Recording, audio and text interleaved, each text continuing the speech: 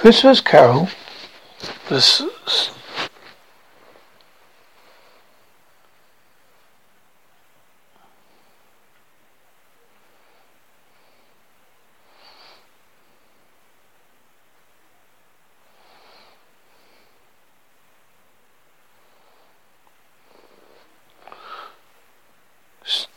2.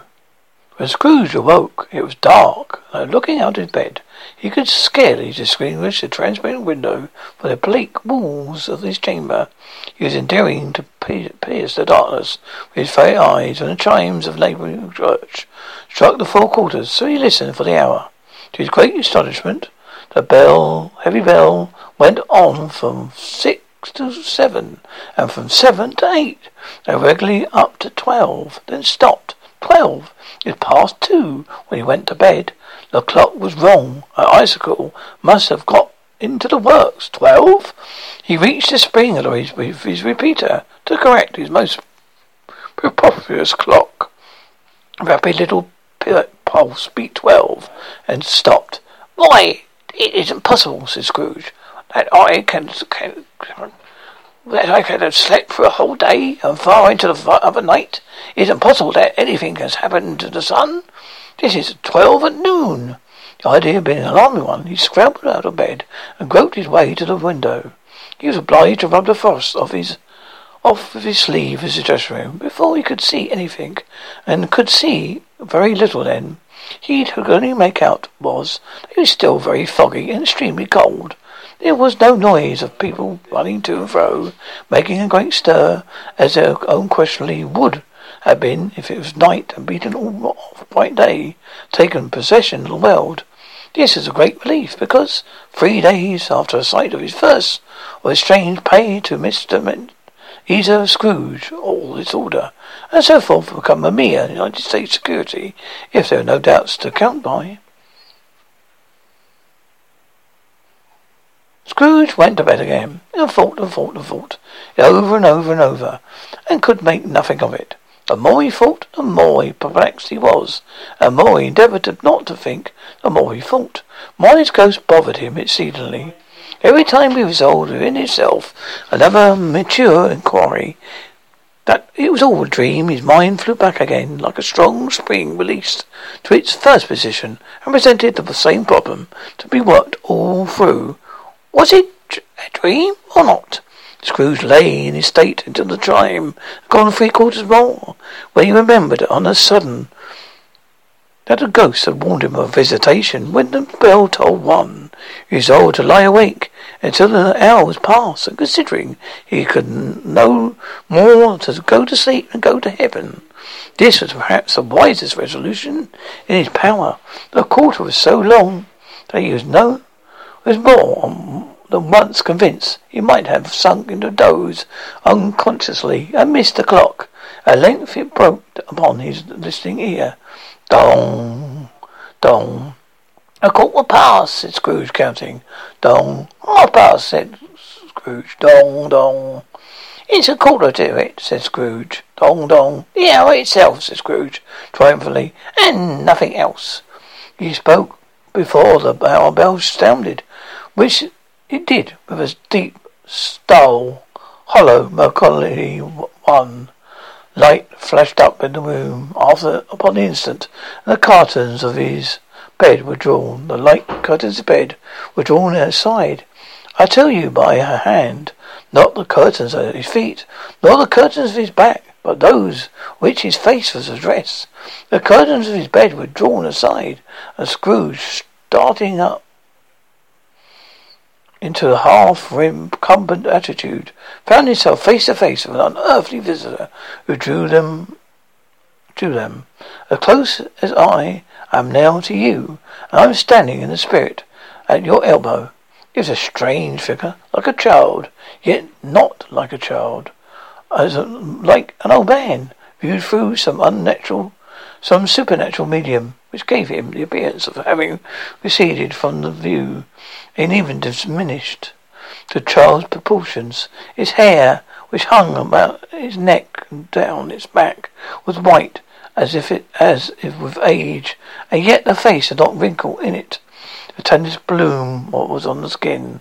The arms are very long and muscular. The hands the same. If its hold were on common strength, its legs and feet most delicately formed were, like those upper membranes, bare. It wore a tunic of the purest white, and round its waist was a bound and lustrous belt, the sheen of which was beautiful. It held the round branch of a fresh green holly in its hand, a singular contradiction of the wintry emblem, and it had its dress trimmed with so many flowers. But the strangest thing about it was that from the crown of its head was sprung a deep, bright, clear jet of light, by which all this was visible, which was doubtless the occasion for using in duller moments a draping extinguisher of a cap, which now held under his arm. Even this, though then Scrooge looked at it with increasing steadiness, was not its strangest quality. For its belt sparkled and glittered now one part, and now its another was light and one is another. Time was dark, so the figure itself fluctuated into distinctness, being now a thing with one arm, now with one leg, now with 20 legs, now with a pair of legs without a head, now a head without a body, of which dissolving parts, no outline, would be visible in dense gloom. Within the melted away, in the very wonder of this, it would be itself again distinct and clear as ever. "Are you the spirit, sir, whose coming was foretold to me?" asked Scrooge. "I am." Her voice was soft and gentle, singularly low, as if instead of being so close beside him, it was at a distance. "Who or what are you?" Scrooge demanded. "I am the ghost of Christmas past." "Long past?" required Scrooge, observant, his dwarfish stature. "No, your past." Perhaps Scrooge could not have told anyone why, could have asked him, but he had a special desire to see the spirit in his cap, and begged him to be covered. "What?" exclaimed the ghost. "Would you be so soon put out with elderly hands the light I gave? Is it not enough that you are one of those whose passions made this cap, and forced me through whole trains of years to wear it low upon my brow?" Scrooge reverently disclaimed all intention to offend, or of any knowledge of having wistfully bonneted the spirit any period of his life. He then made bold to inquire what business brought him here. "There, your welfare," said the ghost. Scrooge expressed himself much obliged, but he could not help thinking that a night of broken rest would have been even more conducive to that end. The spirit must have heard him thinking, for it said immediately, "Your reclamation, then. Take heed." It put on its strong hand as it spoke, and clasped him gently by the arm. "Rise and walk with me." If it had been in vain for Scrooge to plead, and that the weather and the hour would not adapt to Preston purposes. The bed was warm, and the thermometer a long way below freezing. He was clad but lightly in slippers, dressing gown, and nightcap. He had cold upon him. At that time, the grasp, though gentle as a woman's hand, was not to be resisted. He rose, but finding that spirit made towards the window, clasped his robe in supplication. "I am mortal," Scrooge remonstrated. "I am liable to fall."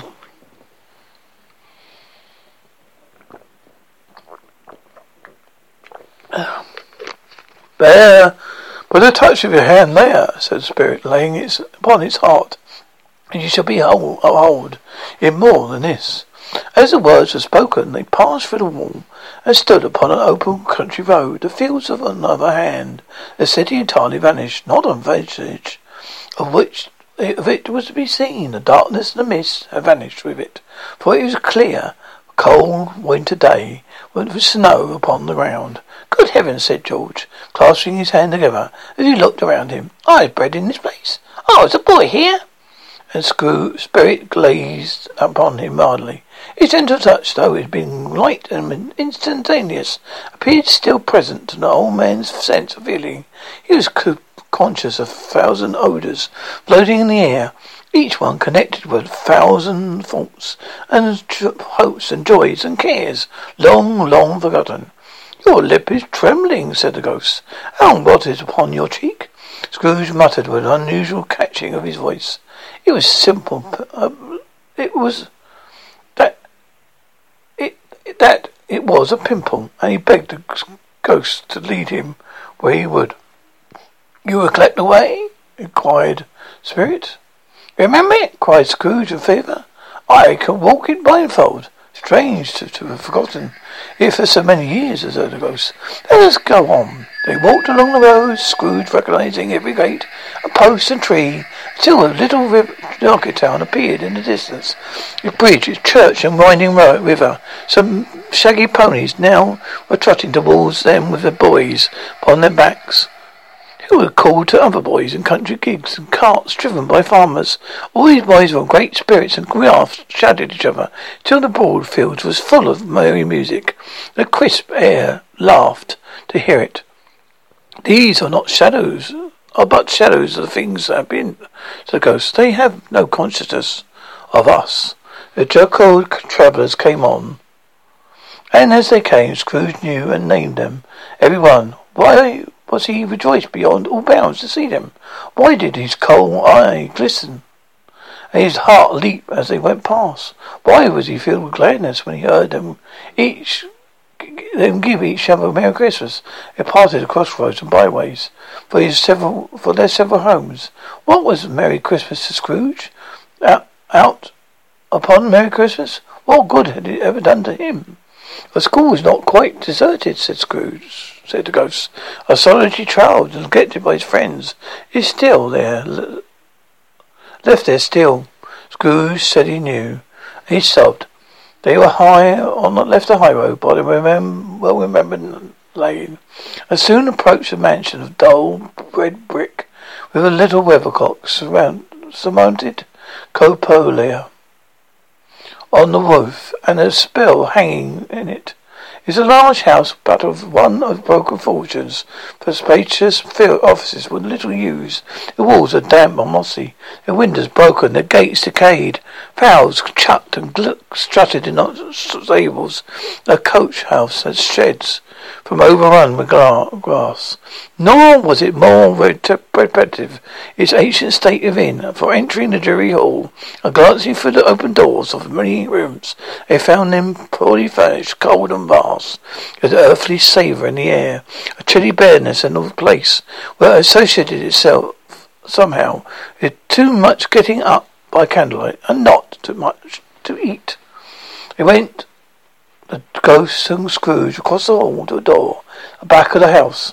It opened before him and disclosed a long, bare, melancholy room, my bearer still by lines of plain deal, forms and desks.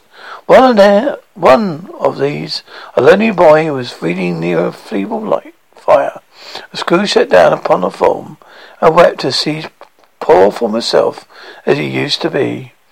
Not a latent echo in the house, not a squeak, a shuffle from the mice behind the paneling, not a drip from the half-filled water spout in the dull yard behind, but not a sigh along the leafless barrows, one despondent polar.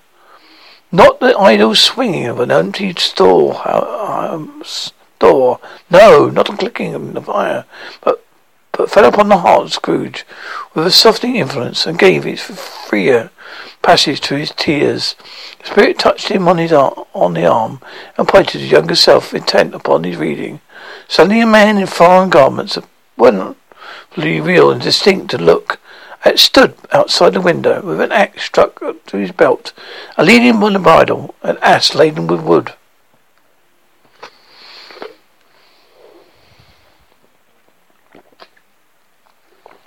Why, it's Ali Barber! Scrooge exclaimed. It's dear old honest Ali Barber. Yes, I know. Oh, one Christmas time, when yonder solitary child was left here all alone, he did come for the first time, just like that. Poor boy! And then Valentine, said Scrooge, and his older one brother, Olson. There they go. What's his name? Who was put down his drawers asleep at the gate to Damascus? Don't you see him? The Sultan's groom turned upside down by the genie. He is upon his head. Serve him right. I'm glad of it. What business did he to be married to the princess? To hear Scrooge expanding all the eagerness of his nature on such subjects in the most extraordinary voice, before laughing and crying, seeing his heightened and excited face, would have been a surprise to his business friends in the city indeed. "There's the parrot!" cried Scrooge. "Green body and yellow tail, with a thing like a lettuce growing on top of its head. There he is, poor Robinson Crusoe. He called him when he came home again, after sailing around the sea island. Poor Robinson Crusoe! Where have you been, Robinson Crusoe?" The man thought he was dreaming, but he wasn't. It was a parrot, you know. There goes Fuddy, running for his life to a little creek. "Hello, hello, hello!" Then, with rapid transition, very foreign to his usual character, he said in pity of his former self, "Poor boy!" and cried again.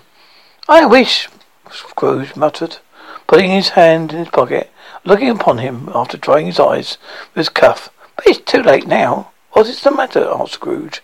"Nothing," said Scrooge. "Nothing. There was a boy singing a Christmas carol at my door last night. I should like have given him something, that's all." The ghost smiled thoughtfully and waved his hand, saying if he did so, let's see. Another Christmas. Scrooge's former self grew larger in worlds. A room became a little darker and more dirty. A panel shrank, the windows cracked, fragments of plaster fell out of the ceiling, and naked leaves were shown instead. How this was brought about, Scrooge knew no more than you do. He only knew it was quite correct. Everything had happened so. There he was alone, when all the other boys had gone home for their jolly holidays. He's not reading now, but walking up and down desperately. Scrooge looked at the ghost with a mournful shaking of his head, glanced anxiously towards the door. It opened. A little girl, much younger than the boy, came darting in and putting her arms around his neck, and often kissing him, addressed him as her dear brother. "I have come to bring you home, dear brother," said the child, clapping her tiny hands and bending down to laugh. "To bring you home, home, home. Home, little friend?" returned the boy. "Yes," said the child, full of glee. "Home for good and all. Home for ever and ever. Father is much kinder than he used to be. Home, heaven's like heaven. He spoke so gently to me one dear night when I was going to bed. I was not afraid to ask him once more if you might come home. He said yes, you should, and he sent me to a coach to bring you, and you be a man," said the child, opening her eyes. "And you never come back here. But first we go together all Christmas long. We're having the merriest time in all the world." "You're quite a woman, little friend," exclaimed the boy. She clapped her hands and laughed and tried to touch his head, but not being too little, laughed again and stood on tiptoe to embrace him. Then she began to drag him in her childish eagerness towards the door, and he, nothing loath to go, occupied her. Terrible voice in the hall cried, "Bring down Master Scrooge's box there."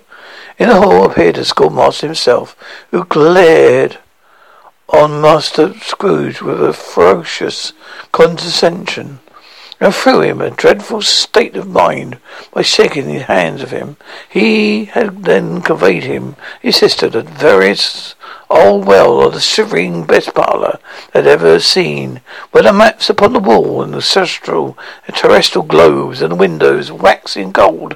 Here he produced a decanter of curiously light wine and a block of curiously heavy cake, and administered installments to the dentries of the young people, at the same time sending out a meagre servant to offer a glass of something to the postboy, who answered, and he thanked the gentleman. But it was the same tap as he had tasted before. He had rather not. Master Scrooge's trunk being by the time tied on the top of the chase, the school children bade the schoolmate goodbye right willingly, and getting into it, drove gaily down the garden sweep, the quick wheels dashing the hoarse frost and the snow from off the dark leaves to the evergreens like spray.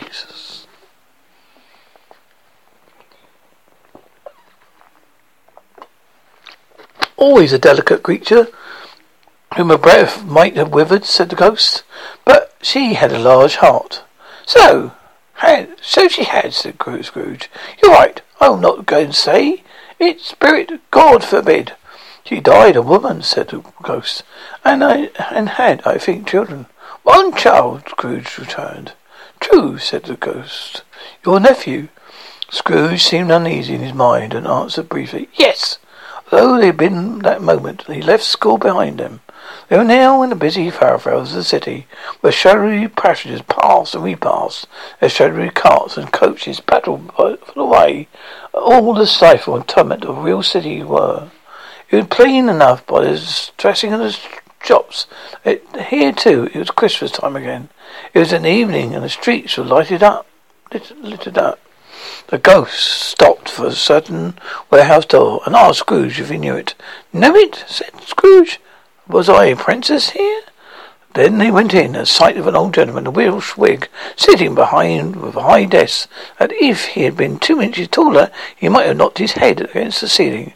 Scrooge cried in great excitement, Why, it's old Fizzlewig! Bless his heart! Is Fizzlewig alive again?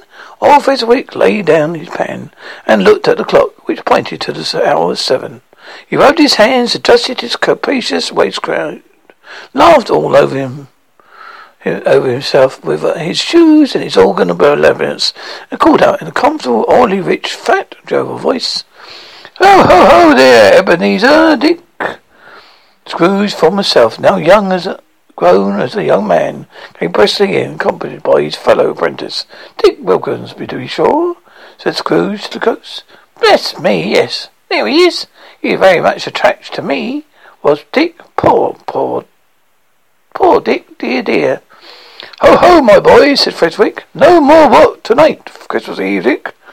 Christmas, Ebenezer, let's have the shutters up, cried Frederick, with sharp clap of his hands. Before a man can say Jack Robinson, he couldn't believe now. How? These two fellows went at it. They charged in the street with the shutters. 1, 2, 3, had them up in their places. 4, 5, 6, barred them all, and pinned them. 7, 8, 9, and came back before they could have to go to 12, painting like racehorses. Hurry ho, said old Fezziwig, skipping down from the high desk with a wonderful agility. Clear away, my lads. Let's have lots of rooms here. Hurry ho, Dick. Cheery up, Ebenezer. Clear away. There was nothing they wouldn't have cleared away, or couldn't have cleared away, with old Fezziwig looking on. It was done in a minute. Every movable was packed off, as if it dismissed from public life for evermore. The floor was swept and watered, the lamps were trimmed, fuel was heaped upon the fire, and the warehouse as snug as warm, and dry and bright as a ballroom, as we would desire to see them upon a winter's night. Came a fiddle with a music box, and went up the lofty desk, made an orchestra of it, and turned like 50 stomachs. In came Mr. Fezziwig, one vast substantial smile. In came the 3 Mrs. Fezziwigs, beaming and lovable. In came the 6 young fellows, whose hearts they broke. All in all came the young men and the women employed in the business. In came the housemaid, with her cousin, a baker. In came the cook, with her brother's particular friend, the milkman. It came the boy from over the way, who was suspected of not having bawled enough from his master, trying to hide himself behind the girl from the next door, but one who was proved to have had her ears pulled by a mistress. In they came, one after the other. Some shyly, some boldly, some gracefully, some awkwardly, some pushing, some pulling. All came anyhow and everyhow. Away they went, 20 couple at once. Hands half round and back again, the other way. Down the middle and up again, round and round in various stages of affectionate grouping. Old top couple already turning up in the wrong place. New top couple starting off again. As soon as they got there, old top couples at last. And not bottom. one to help them. The result was brought about. Old Fezziwig, clapping his hands to stop the dance, cried out, "Well done!" And the fiddler plunged his face a porter, especially provided for that purpose. But scolding rest upon his appearance, he instantly began again. Where there were no dancers yet, he and the other fiddler were carried home. Had been carried home, exhausted on the shutter. He was there, a brand new man, resolved to beat him out of sight or perish.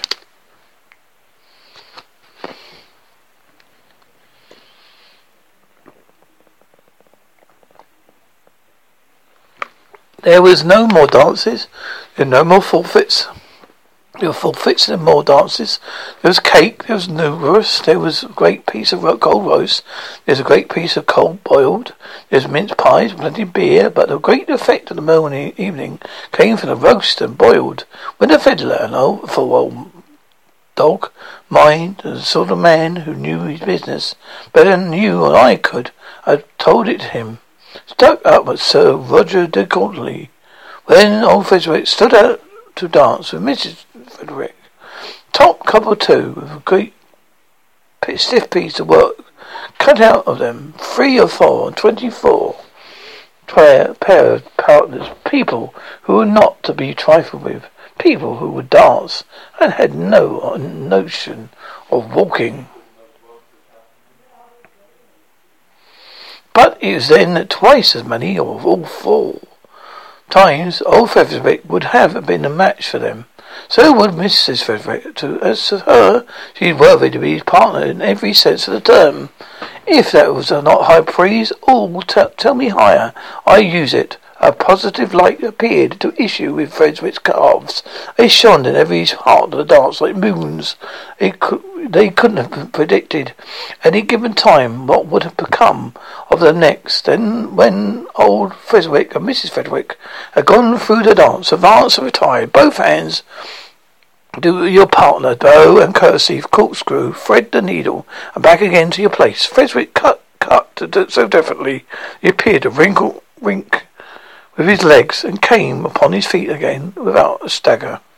When the clock struck 11 and this domestic ball broke up, Mr. and Mrs. Fezziwig took the stations, one on the other side of the door, shaking hands with every person individually as he and she went out, wished him or her Merry Christmas. Then everybody retired but the 2 apprentices, who did the same to them, and thus the cheerful voices died away. The lads were left to their beds, which were under a counter in the back shop. During the whole this time, Scrooge had acted like a man out of his wits. His heart and soul were in the scene with his former self. He collaborated everything, remembered everything, enjoyed everything, and when it went the strangest rotation. It was not until now that the bright faces of his former self and Dick were turned from them that he remembered the ghost and became conscious. It was looking full upon him, while the light upon its head burnt very clear. "A small matter," said the ghost, to those of silly folks so full of grandeur. "Small," echoed Scrooge. The spirit sighed at him to listen to the 2 apprentices, who were pouring out their hearts in the praise of Fezziwig. Then, when he had done so, said, "Why is it not? He spent but a few pounds of your mortal money, 3 or 4 perhaps. Is that much as he deserves his praise?" "It is that, isn't it that?" said Scrooge, heightened by the remark, and speaking unconsciously of his former but latter self. "It isn't that, spirit. He had the power to render us happy or unhappy, and make our surface light or burdensome, a pleasure or a tale. Say this power lies in words and looks, in things so slight as insignificant. It's possible to add and count them up. What then? The happinesses he gives is quite as great as he is, if the cost of fortune." He felt the spirit's glance and stopped. "What is the matter?" said the ghost. "Nothing particular," said Scrooge. "Something, I think," said the ghost insisted. "No," said Scrooge. "No, I shouldn't like to able to say a word or two about to my clerk just now, that's all. His former self turned down the lamps as he gave utterance to the wish, and Scrooge and the ghost again stood side by side in the open air. My time grows short, observed the spirit. Quick! This not addressed to Scrooge, nor any one of whom he could see, but it produced an intermediate effect, for again Scrooge saw himself. He was older now, a man in his prime of life. His face was not harsh and rigid lines of later years, but he began to wear the signs of care and avarice. He was an eager, greedy, restless motion in the eye, which showed a passion of not take a root where the shadow of the growing tree would fall. He was not alone, but sat by the side of a fair young lady, girl, morning dress, in whose eyes were tears which sparkled in the light that shone out the ghost of Christmas past. It matters little, she said softly, to you very little. Neither idle was this laced for me. If it had not cheer and comfort you in time to come, I would have tried to do. I have no just cause to grievance. What idol has replaced you? He rejoined. A gold one. This is the even-handed dealing of the world, he said. There is nothing on which it's so hard as poverty. There is nothing it professes to condemn with severity the pursuit of wealth. You fear the world too much, he answered gently. All your other hopes have merged in the hope being beyond the chance of solid approach. I have seen your noble operations fall off one by one till the masturbation gain engrosses you. Have I not? What then? He retorted. Even if I had grown so much wiser, what then? I have not changed towards you. She shook her head. Am I? Your contract is an old one. It was made when we were both poor and content to be so. Until in a good season, we improve our worldly fortune by our patient industry.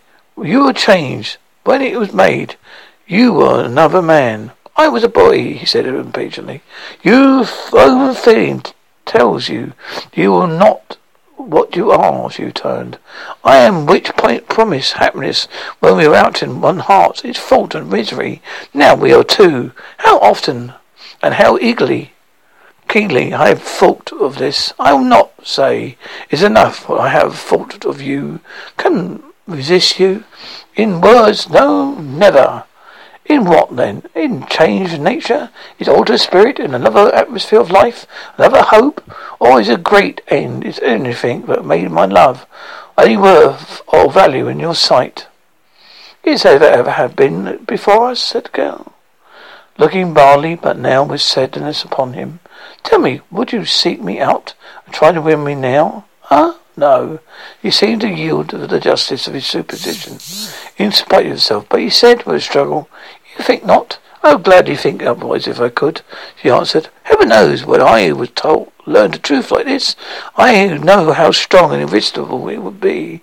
But if you were free today, tomorrow, yesterday, can I believe that you would choose a downless girl? You who, in your very confidence of her way, everything by gain or choosing her, if you by moment were false enough to your own guiding principle to do so, I do not know that your represents and regret will surely follow. I do, I release you with full heart for the love of him you once were. He was about to speak, but with a head turned and resumed. This, you may, the memory of what is past, half makes me hope that you will. Your gain in this, a very, very brief time, you would dismiss the collection of it gladly as an unprofitable dream, from which it happened. Well, that you're welcome. May you be happy in your life you have chosen. She left him and they parted. Spirit, said Scrooge, show me no more. Conduct me home. Why do you delight in torturing me? One shadow more, exclaimed the ghost. No more, said Scrooge, no more. I don't wish to see it. Show me no more. But the relentless ghost pinioned him in both his arms and forced him to observe what happened next. There was another scene and a place, a room, not very large or handsome, but full of comfort. Near to the window sat a beautiful young girl, so like that last That Scrooge believed it was the same until he saw her, now a comedy matron, sitting opposite her daughter. Her noise in this room was perfectly tremendous, for there were more children there, and then Scrooge in his agitated mind would count, and unlike the celebrated herd in the poem, there were not 40 children conducting themselves like London, but every child was conducting itself like 40. The consequences were uproarious beyond belief, but no one seemed to care or to the contrary. The mother and daughter laughed heartily, enjoyed it very much, and the latter, some beginning to mingle in the sports, but got pillaged by the young brigades most ruthlessly. What would I not have given to be one of them? I never could have been so rude. No, I wouldn't the wealth of all the world have crushed and braided the air and torn it down for the precious little stone. I wouldn't have plucked it off. God bless my soul to save my life. I was so assuring her wasting spirit sport as they did, bold young brood. I couldn't have done it. I should have expected my arm to have grown round for his punishment and never came straight again. And yet I could dearly liked. I own to have touched her lips, to have questioned her, and she might have opened them. She might have looked upon lashes of her downcast eyes, and never raised a blush. To have her let loose waves of air, inch through the keepsake beyond the price of short. I would have liked, I do confess, to have the lightest license of a child, and yet to have been man enough to know its value. But now a knocking on the door was heard, and such a rush immediately ensued that she was laughing in face and plundered dress was borne towards its centre of a flushed and boisterous group, just in time to greet the father, who came home attended by a man laden with Christmas toys and presents. When the shouting and the struggling and the monster are made of defenceless porter, the scaling him with chairs or ladders, dive into his pockets to soil him of brown paper parcels, hold on tight by his cravat, hug him around his neck, pummel his back and neck, kick his legs in reprehensible affection. The shouts of wonder and the delight with which the development of each package was received, a terrible announcement that the baby had taken an act of putting a doll's frying pan into his mouth, and was more than suspected of having swallowed a fictitious turkey glued on the wooden platter. The immense relief of finding his alarm, the joy of gratitude and ecstasy, which is all indescribable alike. It's enough that by degrees the children and their emotions go out the parlour by one stair at a time, up to the top of the house, where they went to bed, and so subsided. And now Scrooge looked on one more attentively than ever, when the master of the house, having his daughter leaned fondly on him, sat down with her and her mother at his own fireside. And then he thought of what each other creature, quite as graceful and quite full of promise, might have called him father, when a spring time in the haggard winter of his life, his light grew very dim indeed. "Bella," said the husband, turning his wife with a smile, "I saw a friend of yours this afternoon." "Who was that? Guess." "How can I?" "Tut, I don't know," she added, same breath, laughing as he laughed. Mr. Scrooge it was. I passed his office window. He was not shut up. He had a candle instead. I had scarcely helped seeing him. He's part of the lies under the point of death, I hear. And there he sat alone. Quite alone in the world, I do believe. "Spirits," said Scrooge, in a broken voice, "remove me from this place." "I told you were shadows of the things that have been," said the ghost. That they are what they are. Do not blame me." "Remove me," Scrooge exclaimed. "I cannot bear it." He turned upon the ghost, and seeing that he looked upon him with a face in which, in a strange way, were the fragments of all the faces he showed him wrestled within it. "Please take me back, haunt me no longer." In a struggle, it can be called a struggle, which the ghost, with no visible resistance of his own part, was undistinguished by any effort of its adversary. Scrooge observed its light was burning high and bright, and dimly connecting with the influence over him. He seized its screamed to Sir Cap, and by sudden action pressed it down upon his head. The spirit dropped beneath, so the extinguisher covered its whole form. But though Scrooge pressed it down with all his force, he could not hide the fact which streamed from under it,